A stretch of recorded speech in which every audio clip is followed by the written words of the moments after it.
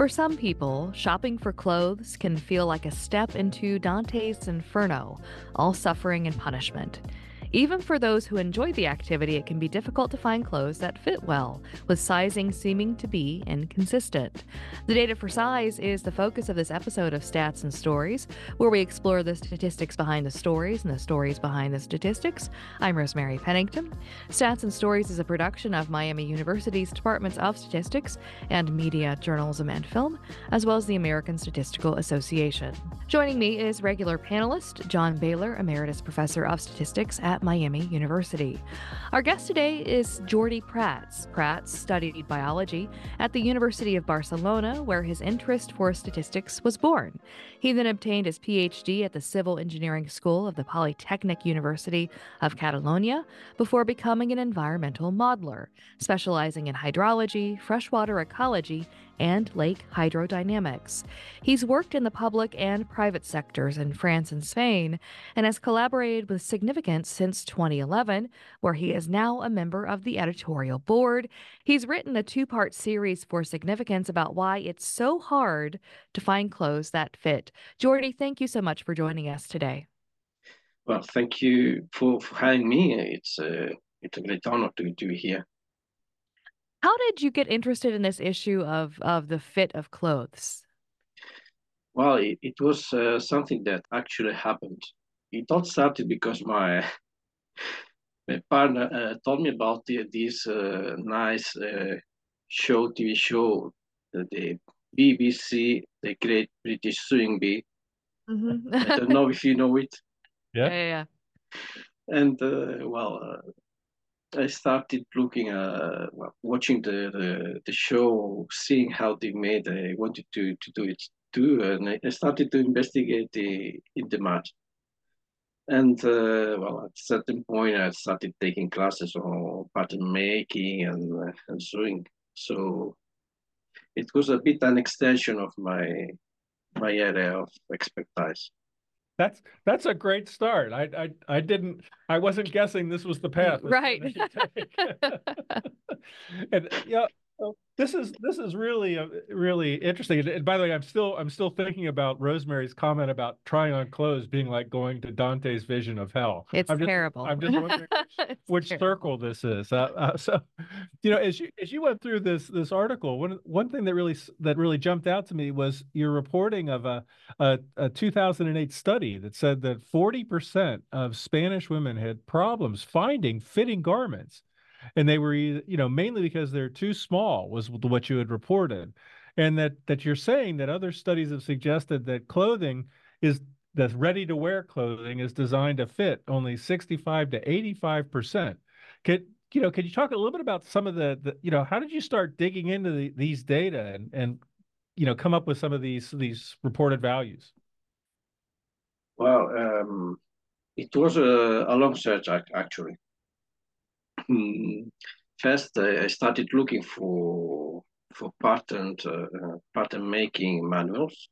I looked in the past, in the 18th century, 17th century, 19th century. I see what is that people were doing then, and how this evolved. And at certain point, I found that there were new technologies to take measurements of people, 3D measurements, 3D scanning tools, where people wear a garment covering the body, and then there were measurements of different parts to reconstruct the 3D shape.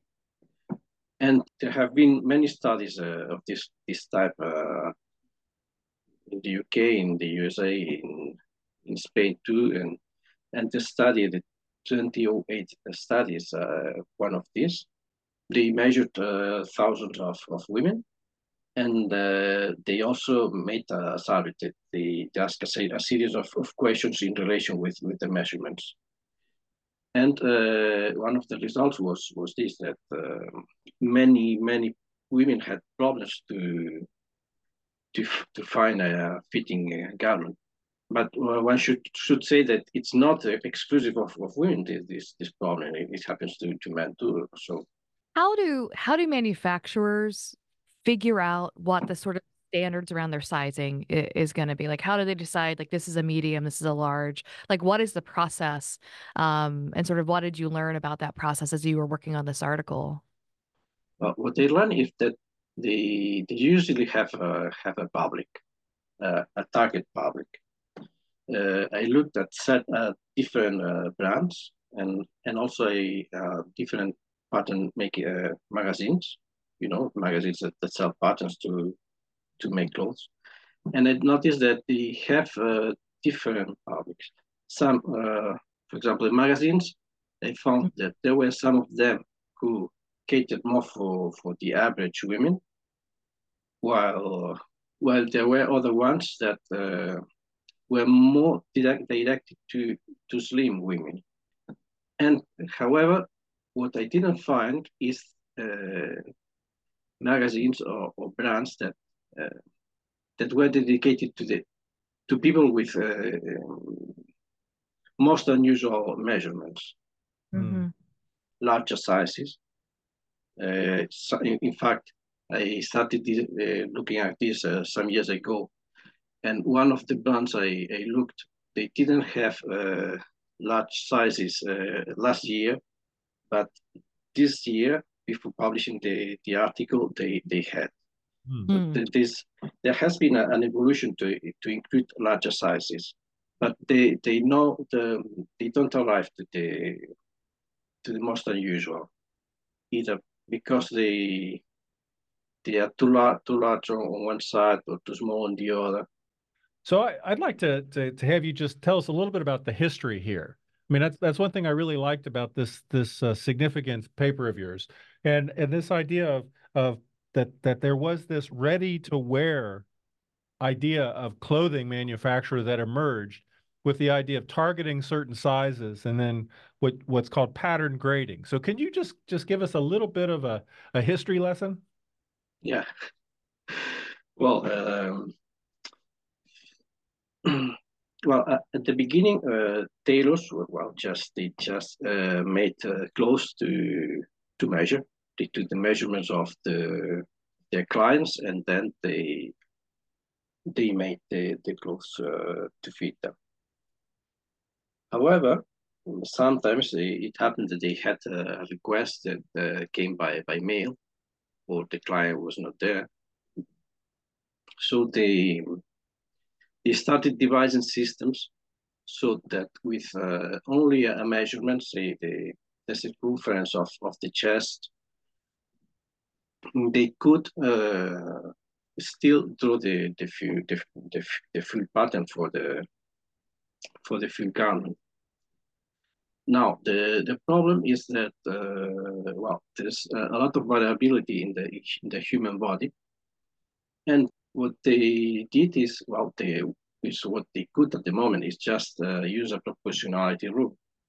Assume that if the chest circumference increases in a certain proportion, all the other measurements would increase in the same proportion.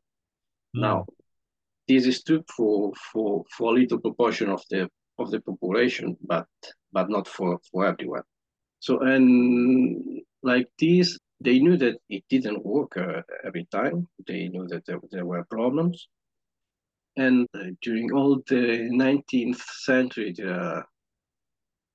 manual after manual of pattern making that says, no, we do it better, we do it more scientifically, our methods are more geometrical, etc. But they did just little improvements. Say we take an extra measurement here, or we use a different constant of proportionality. So in the end, in the beginning of the 20th century, it was still a problem.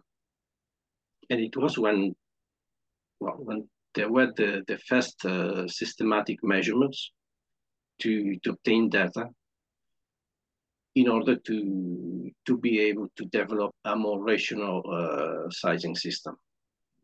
And it was in fact at the First World War, when soldiers were coming back from Europe to the United States, many of them were measured, so that the army could know which was the variability in the man population, and so they could prepare the sizes for soldiers. Now, this was made for men, but for women, there was no study until many years later. Mm. And the same for children. But well, then there was this study by O'Brien. In fact, there were two studies, one for children and one for women, where they also took a large number of women and children to take measurements, and then they analyzed statistically the data to see which were the measurements that best describe how the body size increased.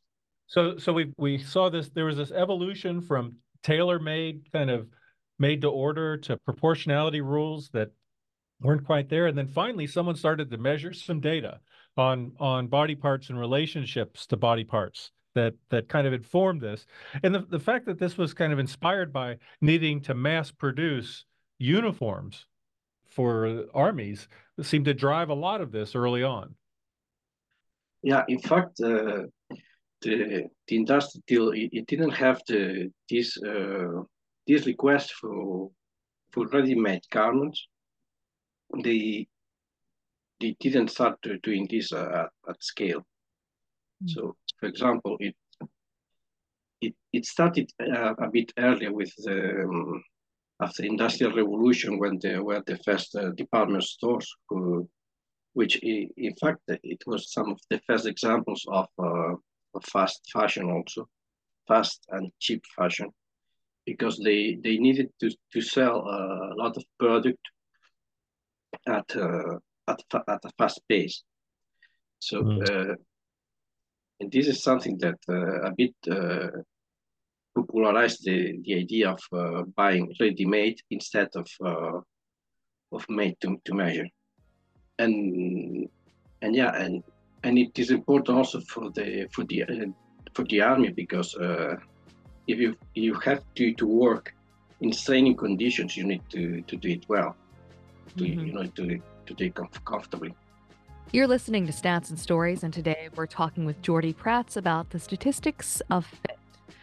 The point you make about sort of this being an early form of kind of fast fashion made me sort of zoom to the present moment and think about all of these different brands and department stores that have sort of popped up that are designed to cater to sort of fast fashion tastes.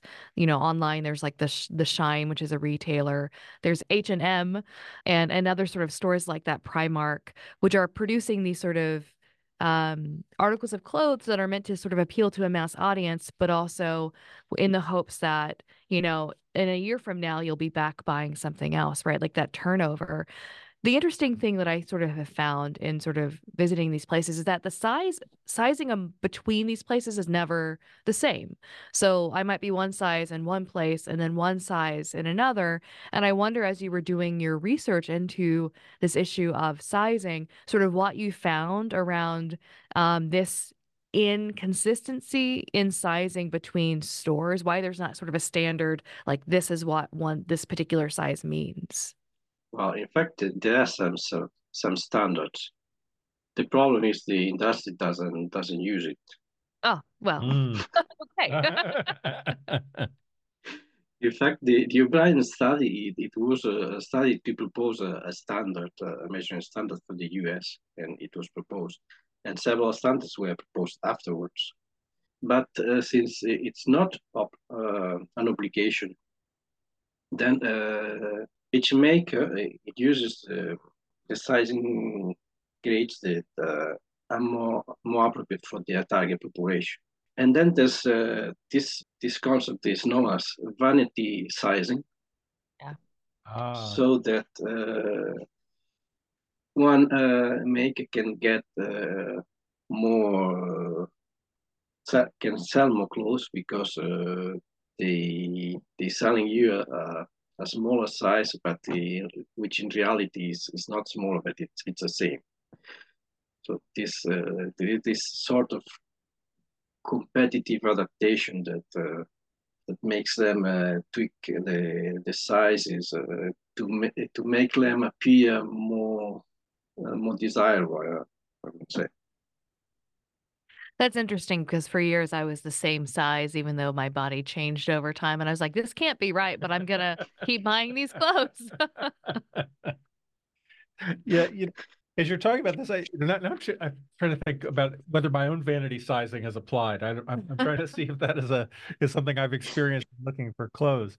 So one of the things is, as I was looking through your article, you're talking about how kind of the proportionality method was in part rejected because of regression, and that Galton's findings helped with addressing this, and that there's this movement of moving from kind of a single variable that might characterize a sizing strategy for ready-to-made clothes to a couple of variables based on which are providing kind of uncorrelated but important information. Can you talk a little bit about how that evolved? Yeah, so it was Adolphe de Quetelet who made the first systematic studies of the measurements of the human body, of the whole human body. And well, thanks to these studies, he proposed in part thanks to these studies, he proposed the normal distribution, the fact that the measurements of a body they follow a Bell's sort of Bell distribution, where he said that the ideal size would be that the one that was in the middle, the average, while those that were farther from the center were due to errors in God's plan, one could say. So there was first this thing that there was the average that was important. However, he started also looking at the relation between the body parts, and he saw that they didn't increase at the same rate as they would increase according to a proportionality rate. Later, Galton he also saw he studied more in depth this thing. In fact, he was studying a couple of questions related to forensics and also to anthropology. Because when anthropologists discovered a body, they didn't have all the full body. They had maybe a bone from the thigh or whatever, and they had to estimate how tall it was or the age. And then he wondered if knowing just one measurement, one could estimate the rest of the measurements. That was the idea that made him think of correlation. Mm-hmm. So I'm curious, as you worked on this, what was the biggest surprise for you? Well, maybe the fact that year after year in the 19th century, Taylor's continued saying our method is better, our method is more mathematical, more rational, and in the end, it didn't improve very much. And also the fact that up to this moment, the situation hasn't improved that much even. But okay, because there is a lot of tending to use always the same methods, and not tending to change them. But there has been another phenomenon that has made the problems worse, which is that at the same time that the pattern making methods slowly evolve, the size of the measurements of population also increase with time. So we tend to be taller, or we tend to be bigger, we tend to be more diverse too. There's a mix of several populations.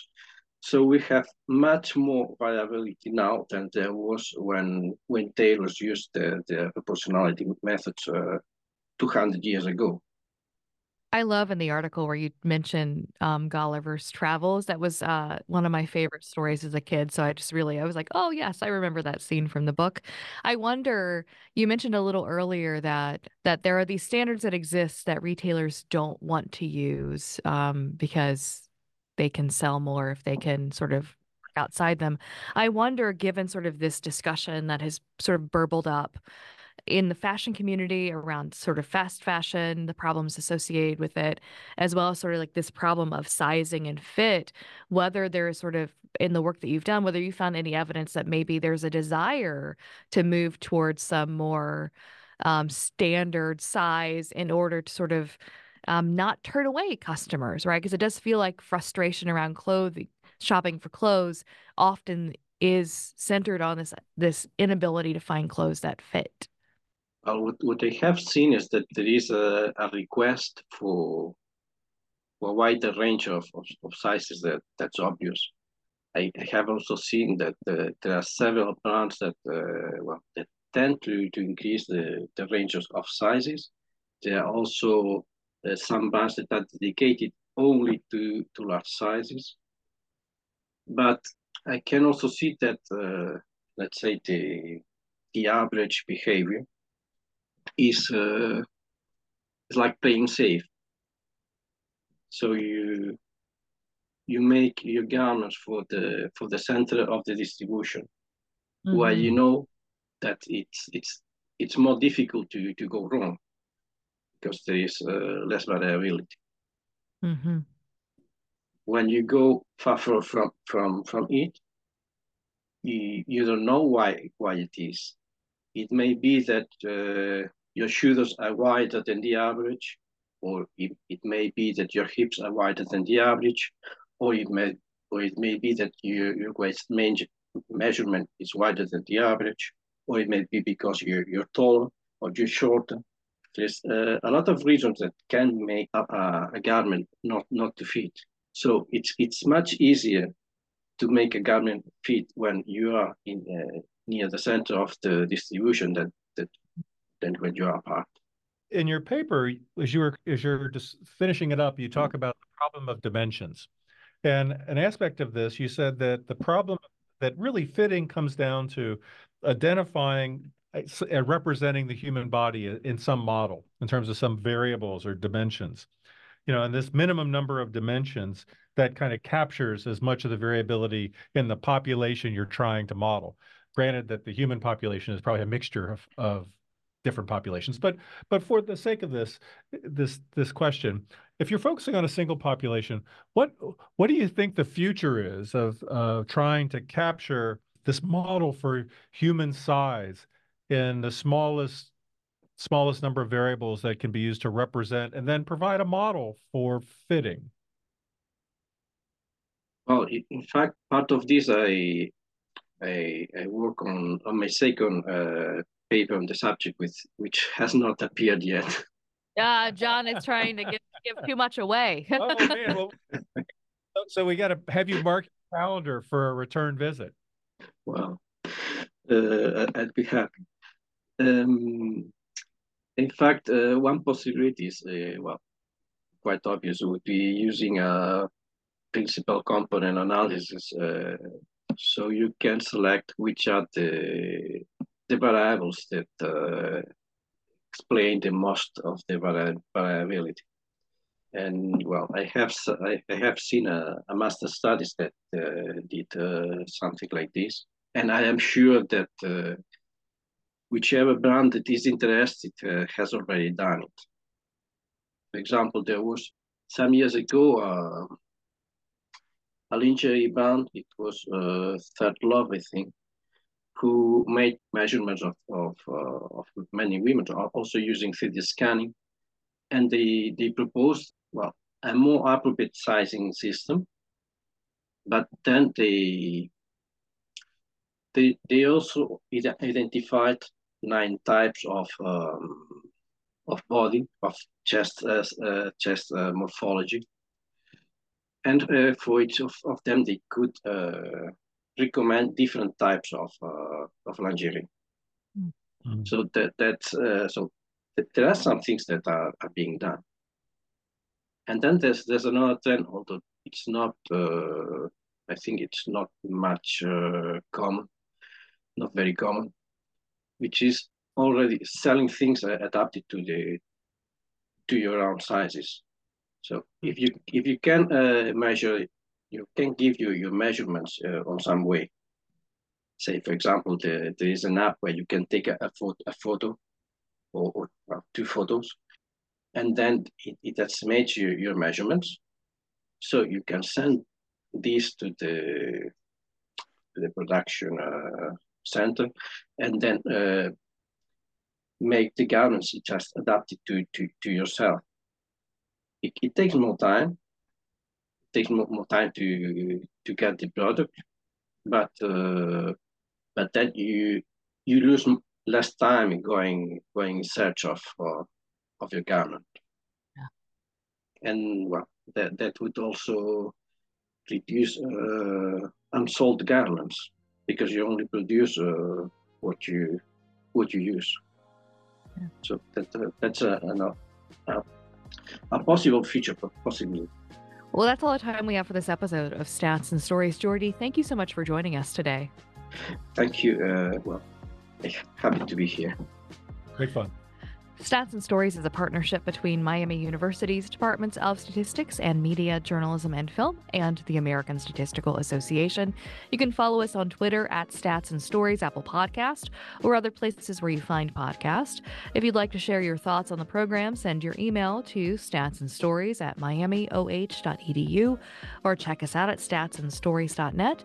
And be sure to listen for future editions of Stats and Stories, where we discuss the statistics behind the stories and the stories behind the statistics.